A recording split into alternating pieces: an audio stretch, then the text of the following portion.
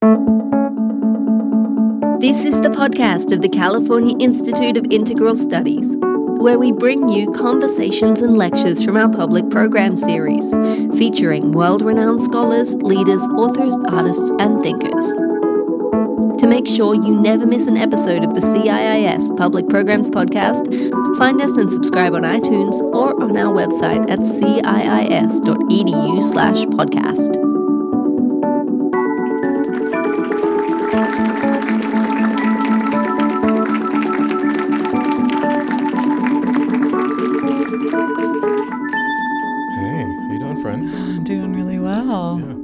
Well, thank you all for being here this evening.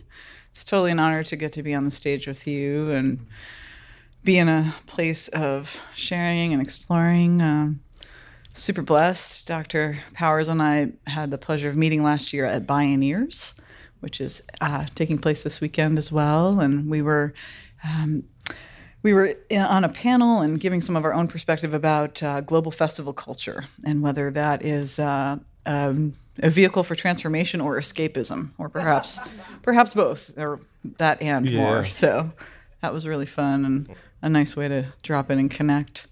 And we're really happy to have you back. Thank you. Yeah. I feel a little bit like Kenny Rogers and Dolly Parton. Uh-huh. Like rivers in the stream, islands in the stream. Okay. Yeah, that's who we are. So maybe I'll just invite you to say a little bit about who you are and what you're up to in the world. So first of all, thank you, everyone, because I know San Francisco, like New York, there's 1,000,001 things to do every night. So I appreciate you being here. I am a poet, a journalist, and a professor of literature. And I have inherited the counterculture from the stories that my mom would tell me while we were walking to and from the bus stop when I was a child. And at that point, she had to kind of drop out of activism and a counterculture to raise me as a single mom. But that meant she was overflowing with stories that were very, very fresh. So she would tell me stories about being part of the Young Lords, marching in the streets, or hosting rent parties, and people would put the needle on the groove and dance all night, or doing LSD and spinning around on the dance floor until all the lights looked like comets circling her hands. So I just kind of grew up with a counterculture as kind of like part of my bedtime story. And I think they were the best bedtime stories ever, because there was no boogeyman. It was just everyone was dancing. Everyone was dancing. Yeah. More dancing. Yeah. Yeah. That's beautiful. So how has that informed your worldview? The man. There was always the man. Like if there was like a villain, it was this abstract idea embodied in people with uniforms or guns or badges, like the man, this repressive force.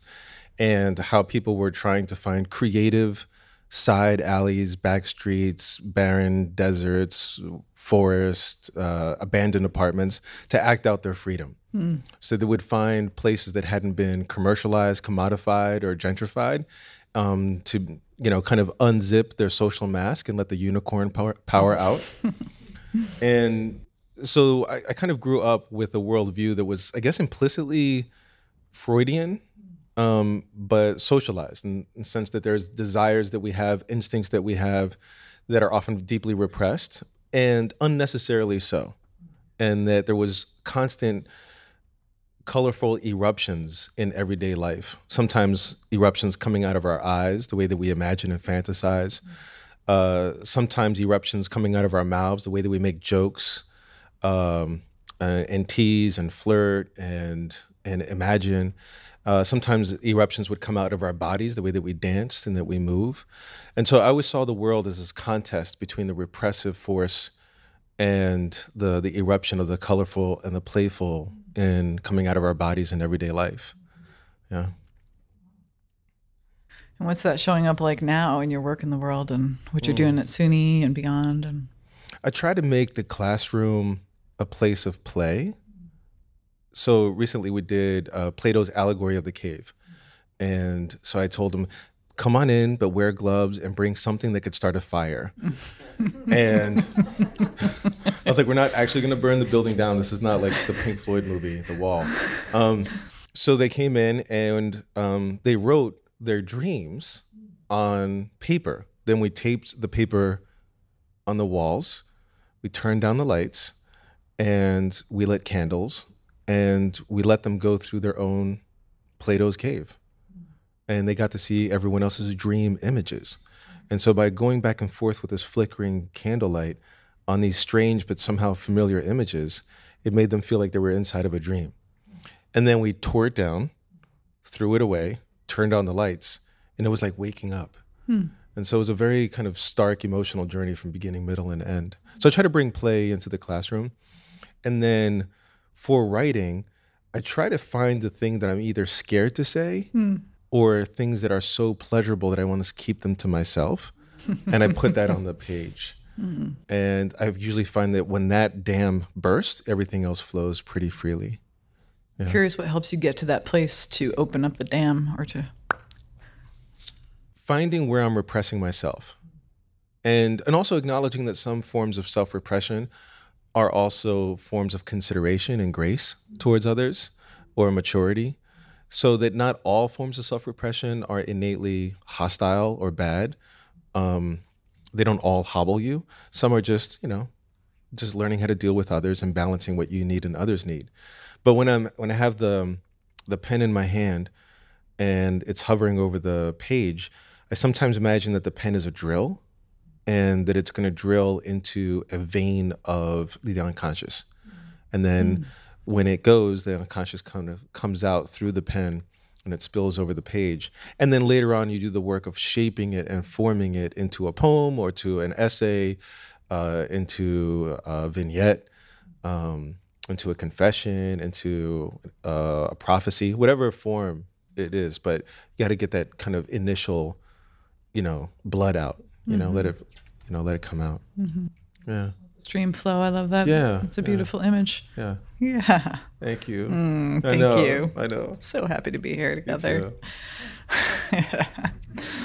Yeah. So our topic tonight, psychedelics and social justice. I know. Like, why? Why should I even have this conversation? What's so important about this? Yeah. Probably many in this room, at least I know I have, I've noticed that since the psychedelic renaissance or the acceptance increasingly of psychedelics as a medical tool, that it's brought psychedelics in a certain sense out of the counterculture and further step by step into the mainstream. And oddly enough, it's a kind of generational project. So Michael Pollan's book, How to Change Your Mind.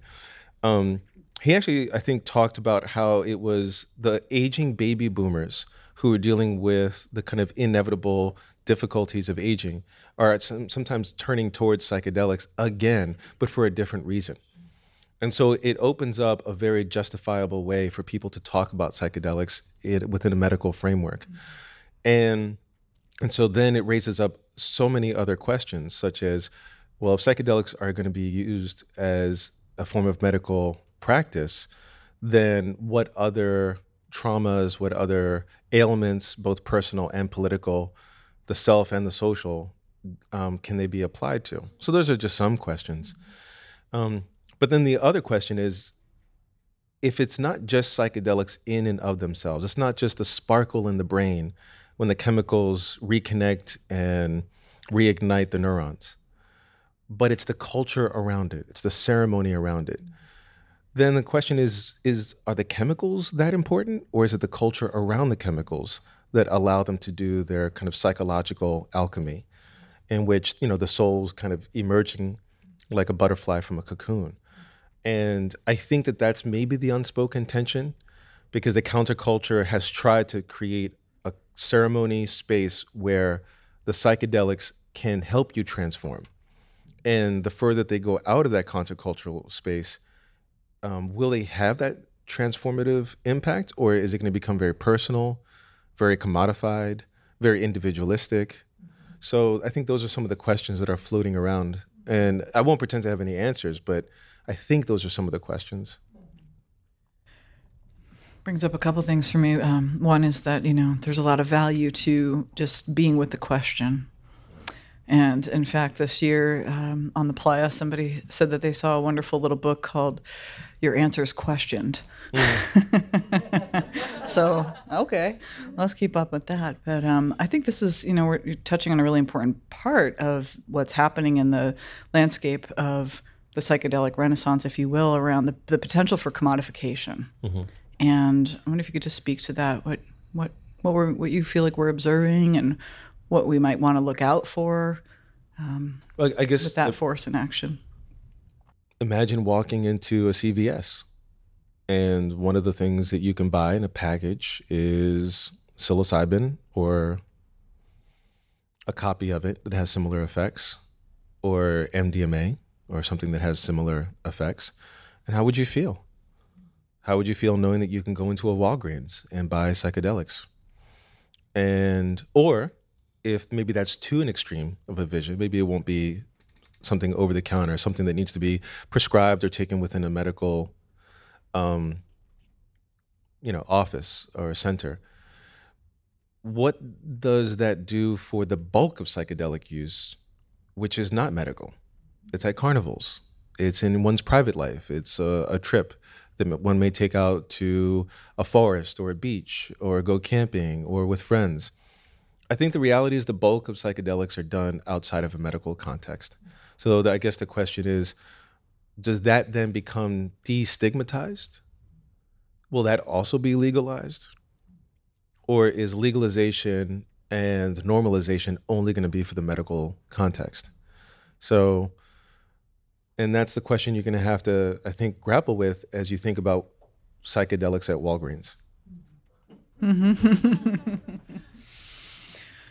Yeah, I mean, I think just for the purpose of clarification for the audience, I think that what we're actually looking at as specifically MDMA and psilocybin are moving through the phase 2 and phase 3 clinical trials is actually a potential rescheduling. So that's different than a legalization, and definitely different than the decriminalization movements, for example, are also not legalization movements. But we're looking at moving these, what I refer to as sacred technologies, out of a inaccessible, bind behind a lock and key, and into a place where they could have some more accessibility. Mm-hmm. Which is another topic we can definitely grapple with tonight. But again, what will be the binds of staying within that model of the medical model?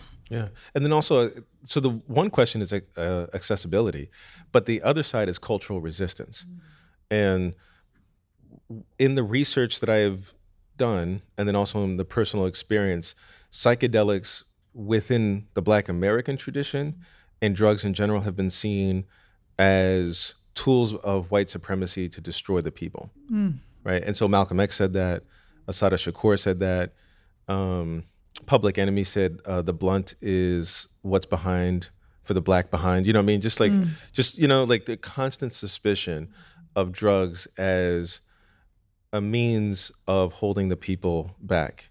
And then also in my own personal life, I remember again walking with my mom, and she would tell me stories of how people who were in the movement one day were clear-eyed, fiery activists, and then the next day were walking around glazed-eyed in their own escaped world. And she said that they let the drugs in the street to destroy the movement. And whether or not that's true, or whether it was just letting the drugs in to make money, and that was a side effect that it destroyed the movement, in the end, that's what happened.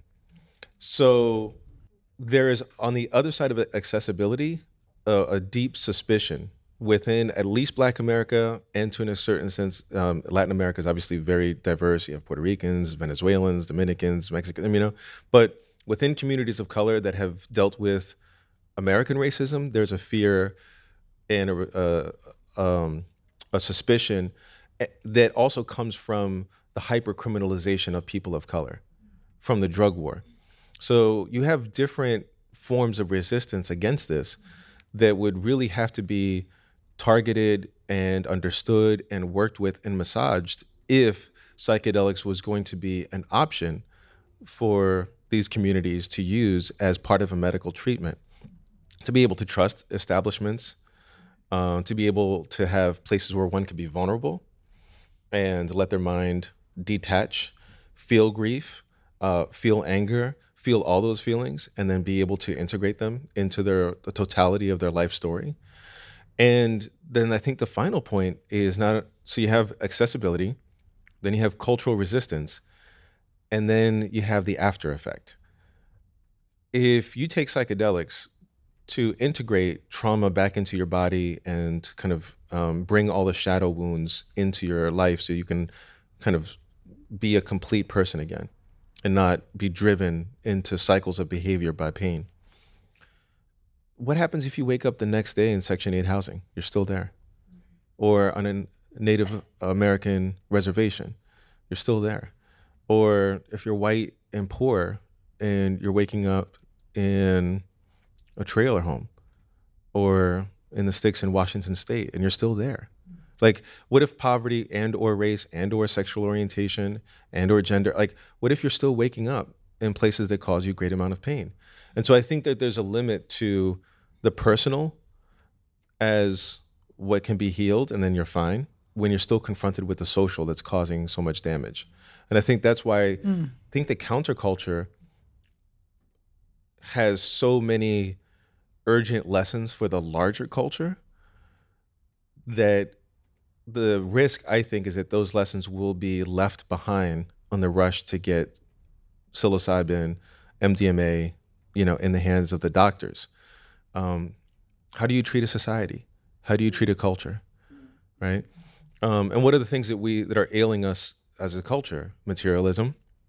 The planet is choking with garbage and carbon. The skies are choking with carbon. The seas are choking with plastic. Militarism. There's wars that are erupting and streams of blood flowing over borders. We just heard what's happening with Syria and the Kurds and the Turkish army. There's so many forms of violence that are happening in the world. And in that context, personal healing isn't enough. There has to be a greater social healing. Right? Oof. It's like a breath there for a moment. Sorry, that was a lot. That was great. It's really great. I'm curious, just, what do you offer for some guideposts, if you will, to move towards building these types of bridges, especially amongst marginalized communities where that level of mistrust, if you will, is so ingrained and such a barrier to potentially opening up to maybe the healing potential of working with these types of tools? One thing is to be aware that marginalized communities actually already have transcendent traditions of healing that may not actually involve, sometimes they do, but they may not actually involve drugs or psychedelics. And one example is I'm a co-parent, and the co-parent, she is working on a documentary, and the documentary is about the house scene in Newark, New Jersey. And it's amazing that this scene has gone back 30 to 40 years. And so she invited me there, and so we're there playing with our son, and he's, bobbing his head to the house music. He loves it. And he always gets a little bit too close to the speakers, and you can just see his skin like being blown back by the sound waves. And I'm just always waiting one day for the speaker to short circuit, and it just booms out this huge sonic blast, and my son is just sailing in the air. But when she's a really good reporter, and she interviews people very carefully and meticulously. And so she told me the pattern was a lot of the people at the Newark house music scene, 30 to 40 years been going strong, are former addicts. And they go to the house music scene because there's no drugs there. And there's no alcohol. Very few people are smoking joints or anything. And the strongest thing that people take is coffee and hot dogs. And so people are in recovery. And so they get an endorphin rush from the house music. And people are high from the dancing. You can see it. They have just this blissful face, and they're just spinning and dancing, and they get the endorphins up. And they bless the stage before the dancers, and the DJ blesses the equipment before she or he DJs. And what I've noticed is that many communities that are oppressed have transcendent traditions where they find their way to a psychedelic space, but not necessarily through the chemicals. Because the chemicals can happen naturally in the brain with dance. They can happen naturally in the brain through sport. They can happen naturally in the brain through friendship, talking, intimacy, laughter. There's so many ways that the same high that you get from psychedelics or almost or similar high can happen organically. And so what I was realizing is that there are so many of these transcendent communities that heal trauma through this transcendence into this kind of psychedelic space. But the doors that you can get there are many. And what's happening is that there's a segregation between these different communities. There's no bridges between them. So you have Burning Man in the desert, which is kind of the crown jewel of the counterculture, but there's not really a lot of connection between that, say, in the Newark house scene, or maybe the house music scene in Oakland, in the Bay Area. I mean, all of these different communities have ways of reaching that, but they don't have ways of reaching each other.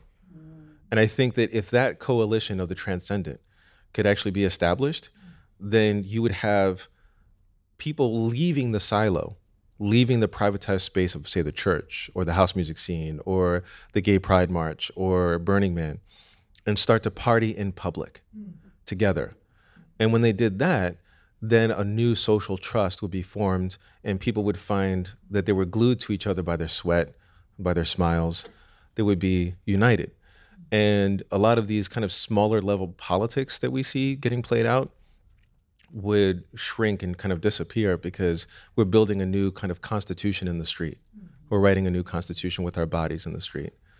But you have to connect those communities instead of all of them like paying high ticket prices to go out to a private event. Like, it has to be in the street, has to be accessible to poor people, and it has to bring people in who don't normally meet. I love this notion of the coalition of the transcendent. Oh. Yeah, we should keep working with that one. I'll get it tattooed in calligraphy, okay. like right here, so people don't ever forget. Don't ever forget it. Yeah. I think that's a really important point. Is, how do these communities connect and then find the common ground, like that? The smiles and the sweat that sticks them together, and then invites an opening, invites an inquiry, a curiosity around, well, what is your doorway into your transcendent experience? And then maybe I want to dance, fast, meditate, try a psychedelic substance, go out to the desert, make love, whatever it is. Yeah. And I find that part of the counterculture is everywhere, but within the United States, it is the dynamic part of the culture that actually makes oftentimes Americans out of immigrants. I mean, in New York, which is the classic place for immigrants to come to, and many of my students are first generation, South Asian, Desi, African, Nigerian, West African mostly, Latino, Dominican, Puerto Rican mostly, Mexican too. So we have like this huge able-bodied, disabled, gay and straight. So we have this kind of big like Noah's Ark of students there. And what I've noticed is that it is the dancing, it is the body humor, the politically incorrect humor done with trust.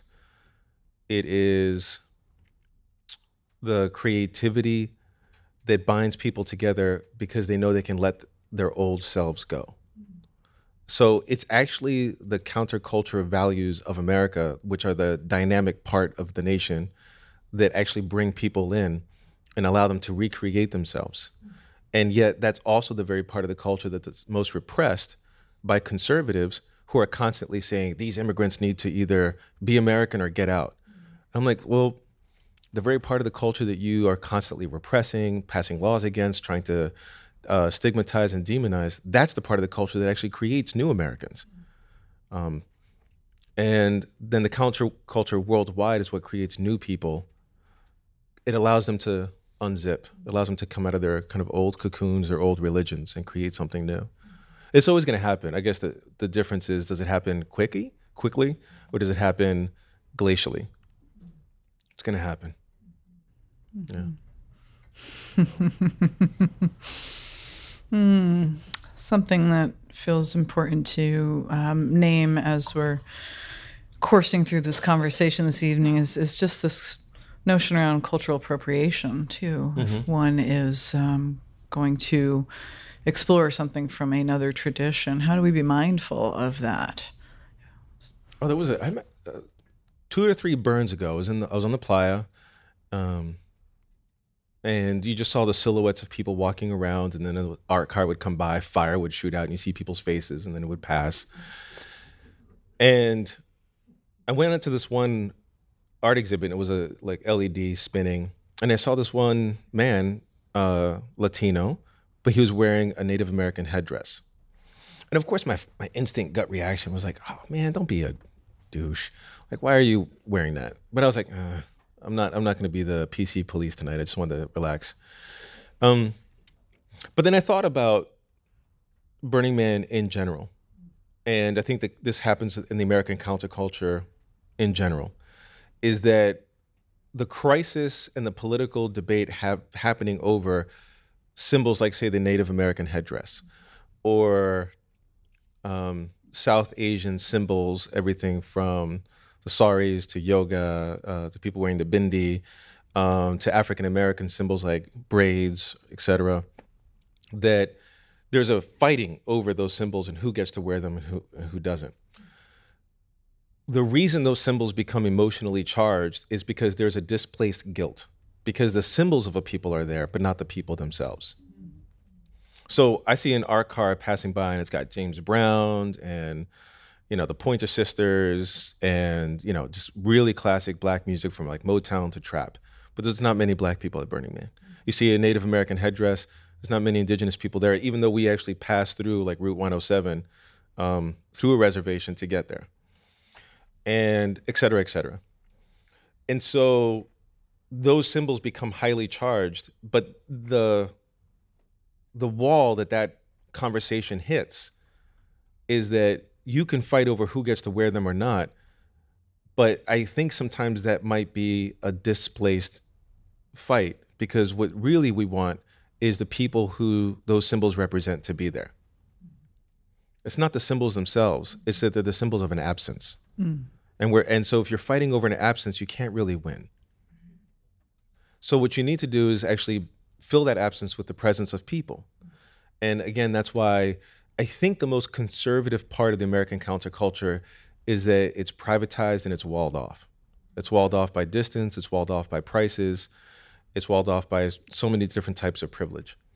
And that's why I think reaching out and actually making the street into a playa is, then you will realize that those symbols that we were fighting for mean very, very little when you actually have the real people themselves there.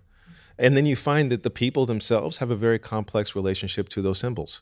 So there's going to be Native Americans who look at the headdress and don't really feel that much about it, or maybe use it to make fun of, just like the way Catholics use the Pope's hat to make fun of as well, or the way that Black folks will make fun of, how many musicians have we made fun of, from R. Kelly to, Flavor Flav. You know what I mean? I'm just saying, it's like people have complex relations to the symbols, and you realize that our using those symbols for displaced guilt may be because of this struggle we're having with absence, but it doesn't actually reflect the way the culture sees those symbols. Because people are complex. They're always more complex than the symbols that they use. Mm-hmm. Yeah. So continuing on with Burning Man, could you say a little bit about your experiment in forming the POC camp, and just, maybe a little bit about your first burn and what that impact was for you? I jumped. So we drove into past the greater station, and you just saw the dust. And I popped out of the car. I got naked. I made a dust angel. And then I hit the bell with my ass, and somehow it rang. No, my ass is not that pointy. But you know what I mean? Like, I definitely... You did the thing. I did the thing. Yeah. So I got baptized by the dust. And I was blown away and immersed into a reality that I thought was only possible in dreams. And when I left Burning Man, I realized that the world that I thought was only possible in either the afterlife, and I'm atheist, I don't believe in the afterlife, but only possible in dreams. It was actually real. It was happening every year. So I could let go of faith that human beings could create a much better society, and I had knowledge. I was like, oh, we actually do it. And going from faith to knowledge, having the ephemeral made concrete, even if it only lasted 7 days, was incredibly healing, because it gave me faith that human beings can actually create a much better world under the right conditions. So Burning Man did that for me. And also, and so forgive me for this, I mean, if anyone here is really invested in white guilt, I'm sorry, this is going to rub you the wrong way. But so when I went there, I realized that and this is not, I don't think, a CNN headline, that the level of racism, obviously explicit to even microaggressions, was dramatically decreased. Like, I just didn't feel a lot of racial surveillance. I didn't feel the heaviness of race there. And I think when so many mostly white people left capitalism, left their 9-to-5, left their own class anxiety and security, their own like constantly monitoring their bank accounts and dealing with children and elderly, like when they left so much and they just got there, in their freedom, so much of the implicit racism left as well. And so it's like the whiteness was turned down and the weirdness was turned up. So they went from being like white Americans to just weird Americans and then just weirdos. And it was beautiful. It's a beautiful transformation. And so the racism there is dramatically lowered. And I walked into this one workshop, and it was a People of Color workshop. This is way, way, way before the POC camp. And they asked, well, how does it feel to be a POC at Burning Man? And back then I had like these long dreads, you know, like these, like, they almost look like, remember the Matrix with those like squiggly little things? That's what I look like, you know? So I had like these really, really long dreads. And so I was like walking around like all militant. And I remember when the guide asked that question, she said, what does it feel like to be a POC at Burning Man? And I felt this great sadness welling up in my body, and my throat constricted and my eyes burned. And it was because I realized I felt so much freer at Burning Man than I did outside.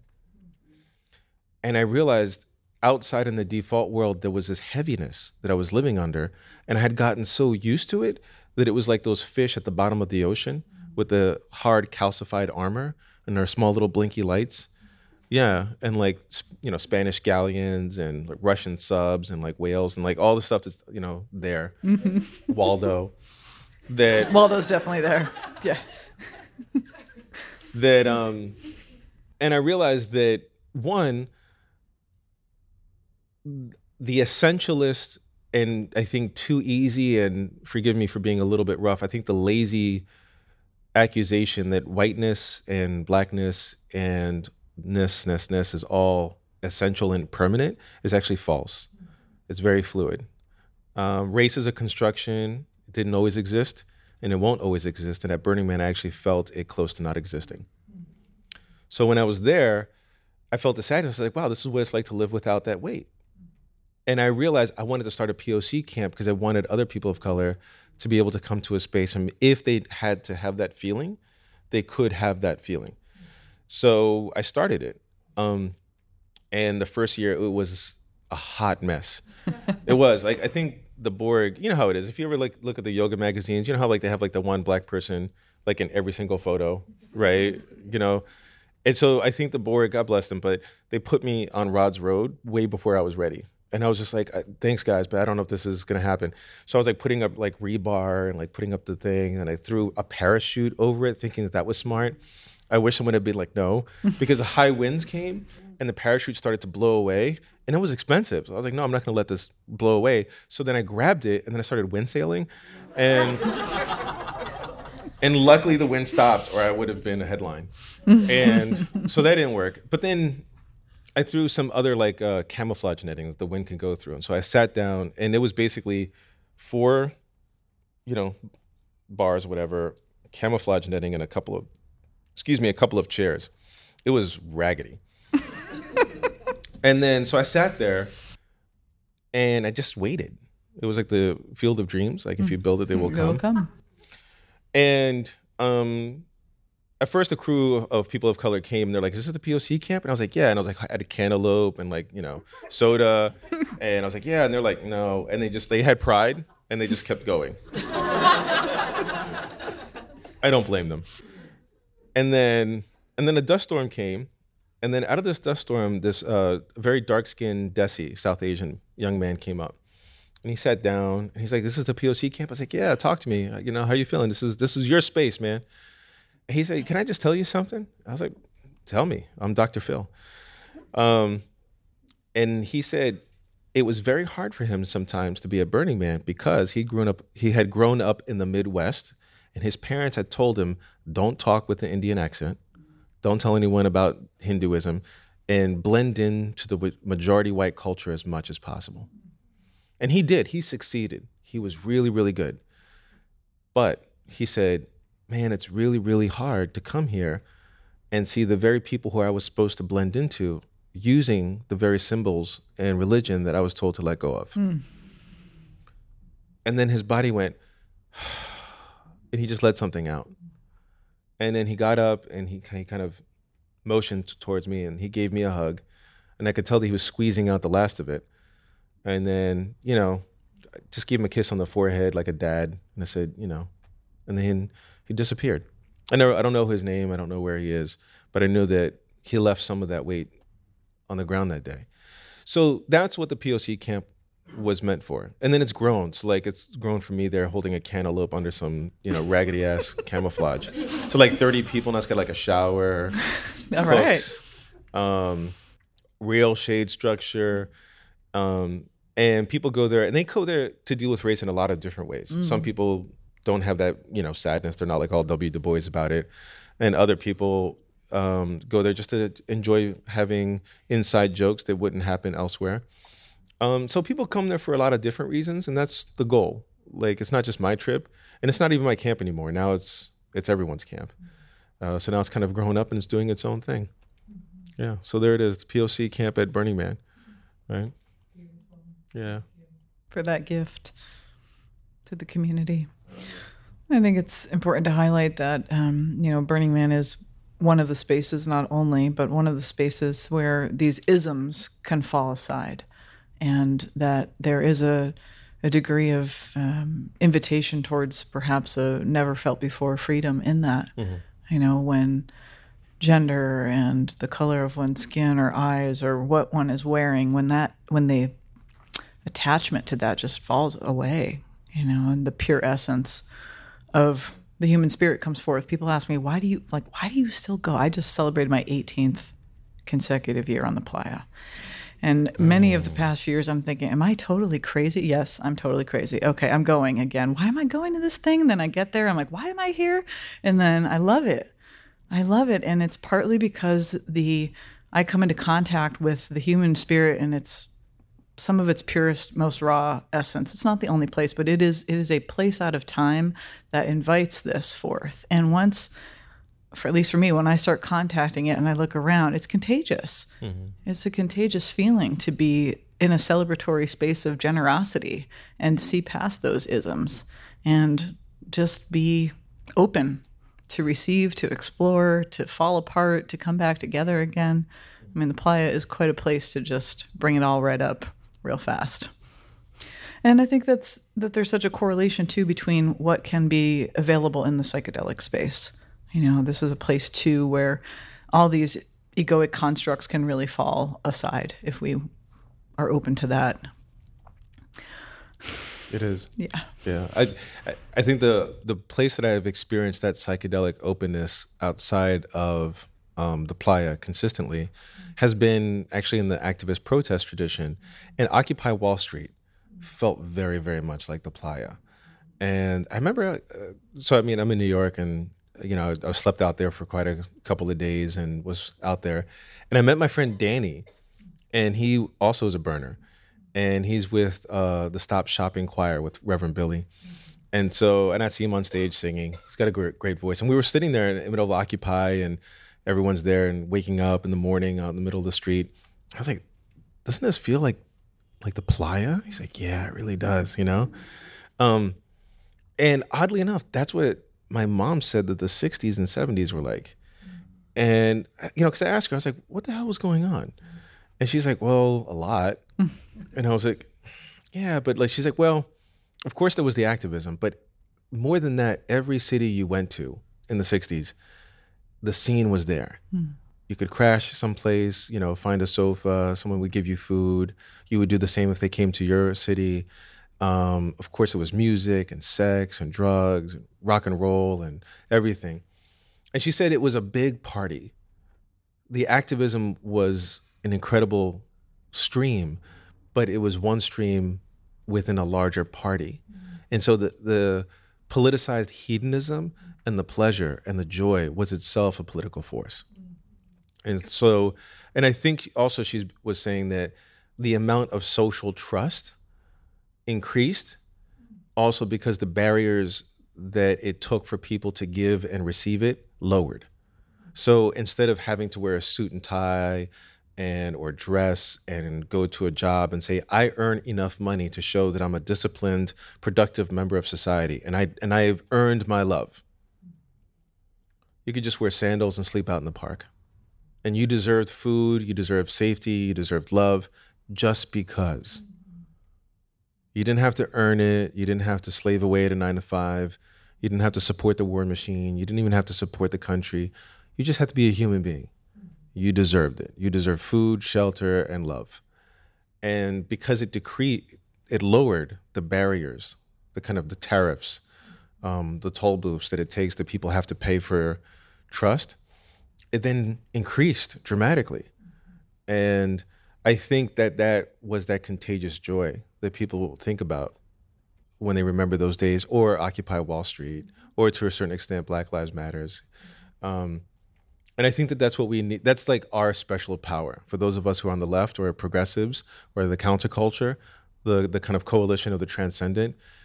Our special power is how do we increase social trust and lower the barriers so that more people can come in, knowing that it's contagious. Because we can't beat the right with guns, you know? And I know Marxists, like in New York, Marxism is a pretty kind of valid tradition, and so people follow it. And there is a line of logic in Marxist that say we have to take over the state with a violent revolution. And so there is that mode of analysis. But in real practice, the left is not looked towards weapons to defeat the state or the right.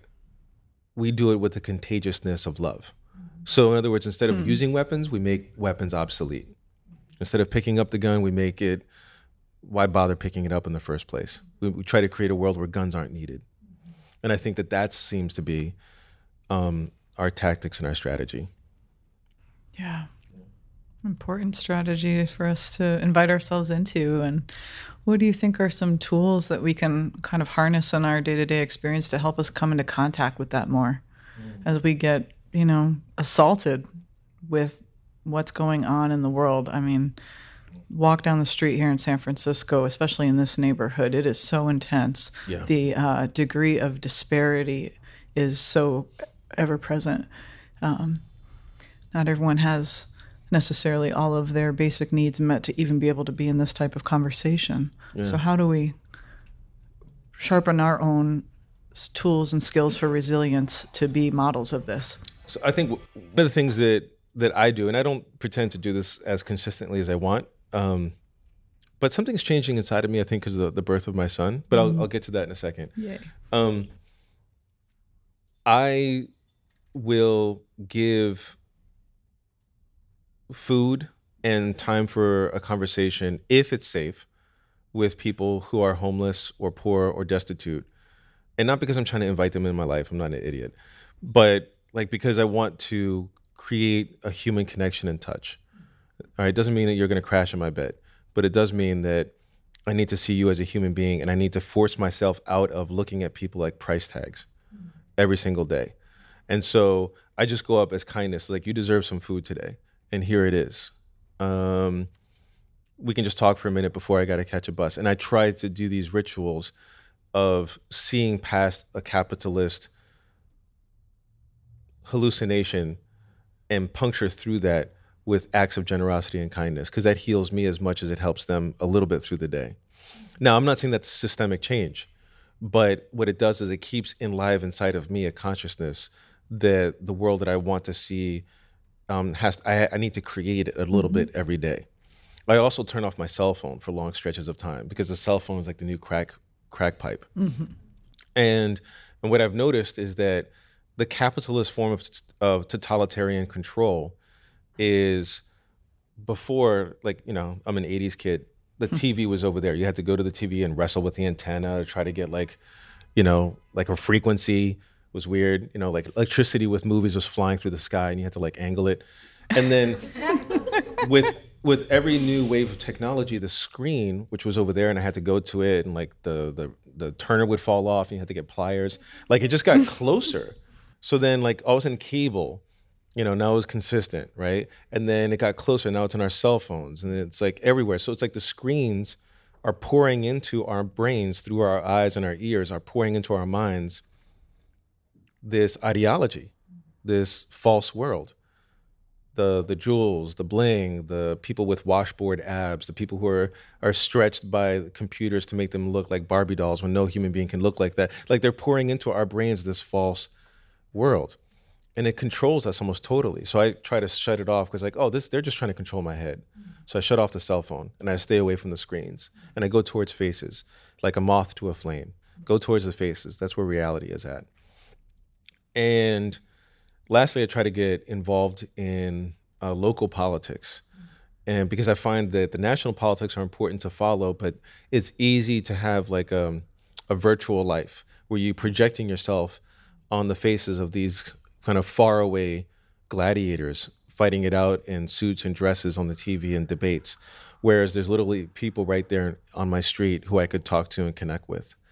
So those are the three things: shut off the screen, every single day do an act of anti-capitalist kindness, something that circumvents money, and also try to get involved locally, because also it's more empowering. If you get involved locally, you can actually see things that you do change, and it becomes addictive to see your empowerment. I can actually change my local world. And that I could feel something changing inside of me because my son is 18 months old, and I keep falling more and more in love with him. And it sounds Disney, but like it's a little scary. Because I'm like, man, how much can I fucking love this kid? And it's a lot because it feels like my heart is like bursting a little bit every time I see him. It's like, this is a lot. And I was like, is there like a parental plateau? Like, doesn't it like chill at some point? And I remember it really began when we went to the ultrasound and I heard his heartbeat for the first time. And it sounds like a hummingbird. And when I came out, I kept hearing his heartbeat. Even though, we were out of the office and the jelly had been cleaned off of her belly, I kept hearing the heartbeat in my head. And I looked and I saw all the people in New York and Manhattan. And I imagined they had heartbeats like his. And everyone's heartbeat started like that, and everyone started like he did.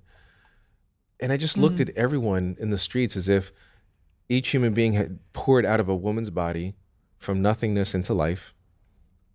And like a river of life, they flowed into the city.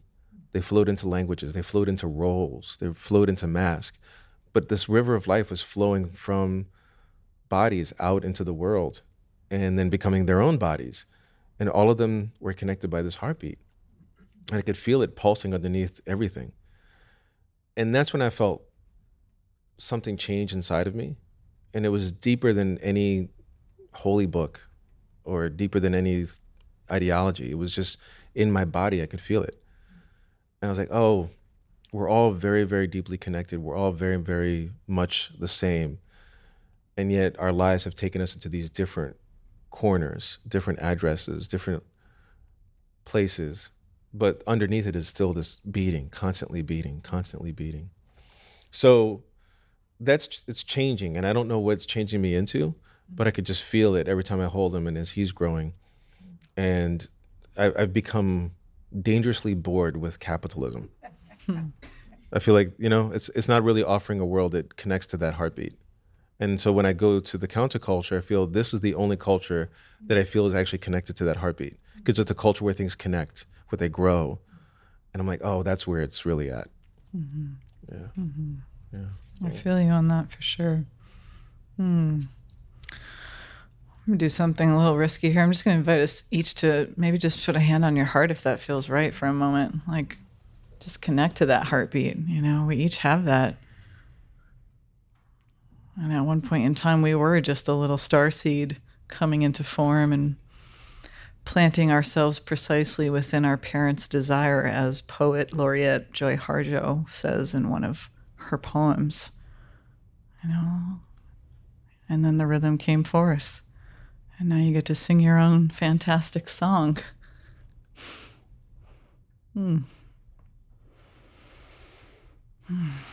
Thank you.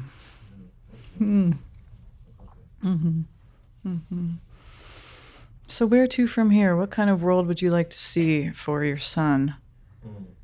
If we can do our best to be instruments of change and embody these values such that the children can live into a future that is brighter than at least what I am in contact with right now. What can we do? What would you like to see available for True, especially in this lens of social justice? I want to start creating the world that I want him to live in. So I'm protesting more, sometimes by myself, like I protested in front of Trump Tower, just a sign. I'm going to go that in front of Wall Street as well, but then protest with others, Extinction Rebellion, Sunrise Movement. So protest more, but then also reach out to friends who I love and love me. And I want him to grow up around love as much as possible. I also am going to work very hard to withhold any anxiety about him keeping up with the Joneses. As he goes into the education, I want him to love learning. And I need to find out whoever and wherever learning is loved for him to be there and not to be pressured into thinking that a high price tag means quality. I want him to know the wildness of people who are free. So I want him to take him to the free places, the parties, the festivals, the gathering, the witching hours, all of that, all the warlocks, everything.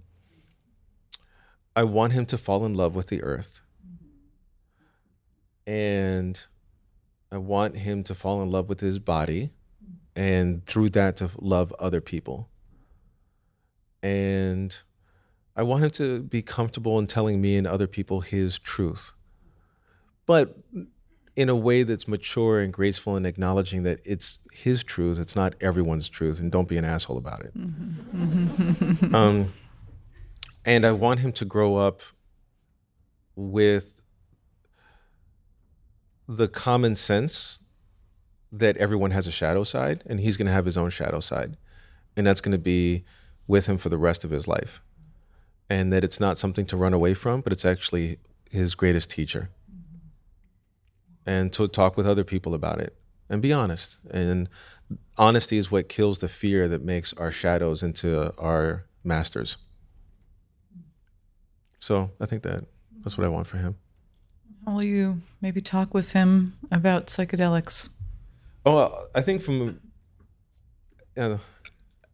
besides just going to the festivals. Yeah, I'm not gonna like dose him at 6 years old. Here you go, kid. Here's some sugar. From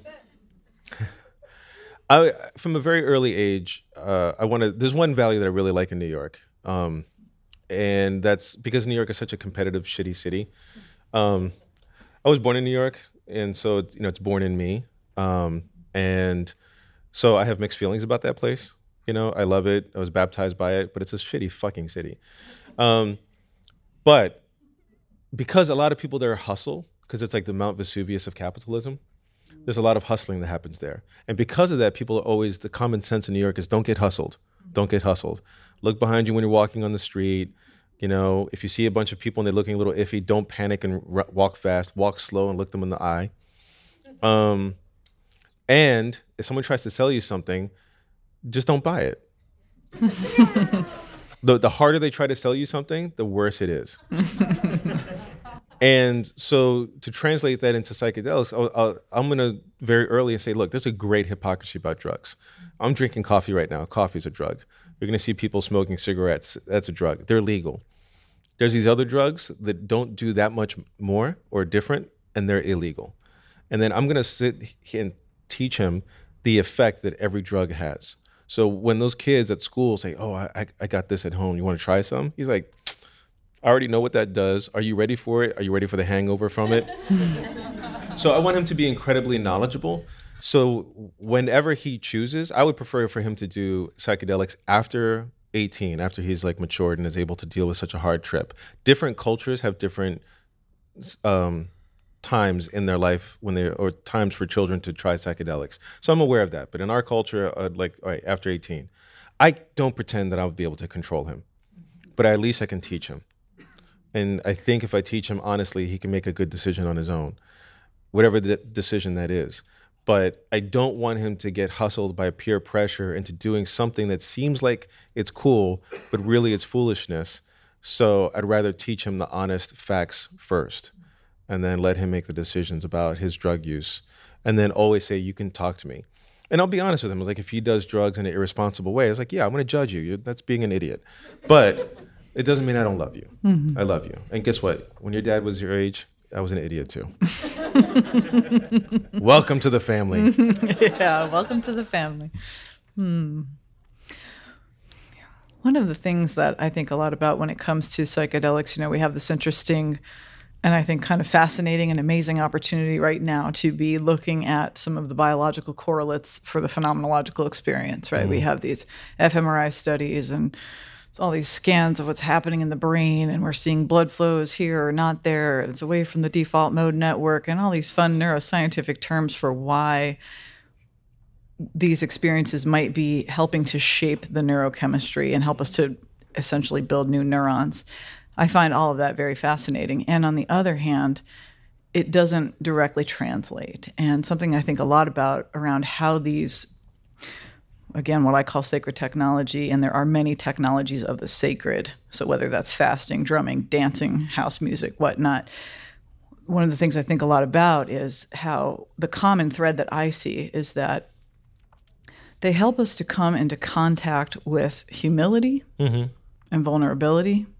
And when we are in contact with our vulnerability, it helps to deepen our intimacy with ourselves, mm-hmm. if we want to avail ourselves to that. And by default with others, those around us, and the universe and the cosmos. And in that space of intimacy, it is, I think, supported to naturally develop and extend a space of empathy and compassion, and to look out and see others as self and self as others. And I naturally want to extend compassion and care to my fellow person, to the plants, to the animals, to the ocean. And so, again, we have these kind of biological correlate things going on in the scientific world, very interesting. And then this is kind of my idea around what's happening on that phenomenological level. And I think that is something that can unify us if we can come into more contact with vulnerable spaces and safe places and create safe spaces together. We can start to bridge some of these illusions of divide between the isms, right? Race, gender, blah, blah, blah, blah, blah. Yeah. No, I totally agree with you. Yes. And that's the political utility of psychedelics, that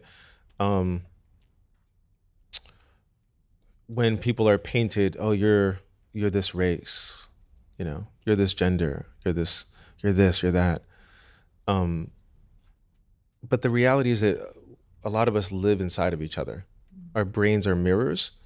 Our brains are hungry mirrors that take the reflections of other people deep inside of our own bodies. And I think one of the reasons social justice movements at their best work is they remind people who think they're very different that they actually carry the other person inside of them. And so at its best, the feminist movement reminds men, you have women inside of you. And it reminds women, you have men inside of you. Your fathers, your uncles, for men, your aunts, your sisters, your nieces, that we're all intertwined. It reminds social justice, at their best, reminds, quote unquote, and I use this because race is a social construction, quote unquote, white people or Latinos or Asians or black people, like, you have actually the other people inside of you. In reality, you carry them inside of you all the time, and you play with their culture and they play with your culture. And there's a constant flow, like a river going in between our mirrors. And I think our language sometimes is timid and is hesitant into stepping into the reality of that flow between the brain mirrors, between the body mirrors, and how we all imitate bits and pieces of each other and use it to articulate things that we can't really speak about yet. And it's hazy and it's a little awkward, and sometimes it's exploitive, and sometimes it's sincere but in bad taste, and sometimes it's great and wonderful and triumphant. But it's all those things. But we're constantly flowing in between each other. And I think psychedelics exposes that invisible river that is tactile. We feel it, we flow on it, but it's not visible always in language. And so we don't always own it. And I think that's actually the real human reality. And psychedelics is one way of getting us there. And I think we need it because right now the country is thirsty and it's starving, and it's a little bit like a desert where there's no party. That there are so many people who are literally in the streets starving because it's an emotional desert. And that's the thing, is that we actually live in a world of incredible abundance. We have enough food. Especially if you chill out with the fucking meat. Chill out with the meat. We really don't need it. We have so much food. We have enough technology to create tons of housing. We don't even need oil anymore. Like, we literally have the technology to suck up energy from the sun and the wind and the motions of the water. So we live in this world of abundance, and yet there's people who are living in scarcity. So it's not the physical, technological world that's in trouble. It's that we live in an emotional desert. And so I think that's why we need more of that flow to let us know we actually belong to each other. We always did, and we always will. And that's the price of being a human being. We belong to each other. Beautiful. Thank you so much. Yeah. Yeah. Oh.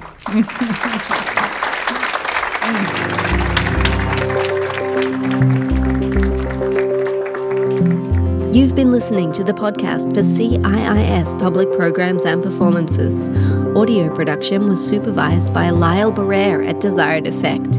If you liked what you heard, you can subscribe on iTunes or visit our website, ciis.edu/podcast.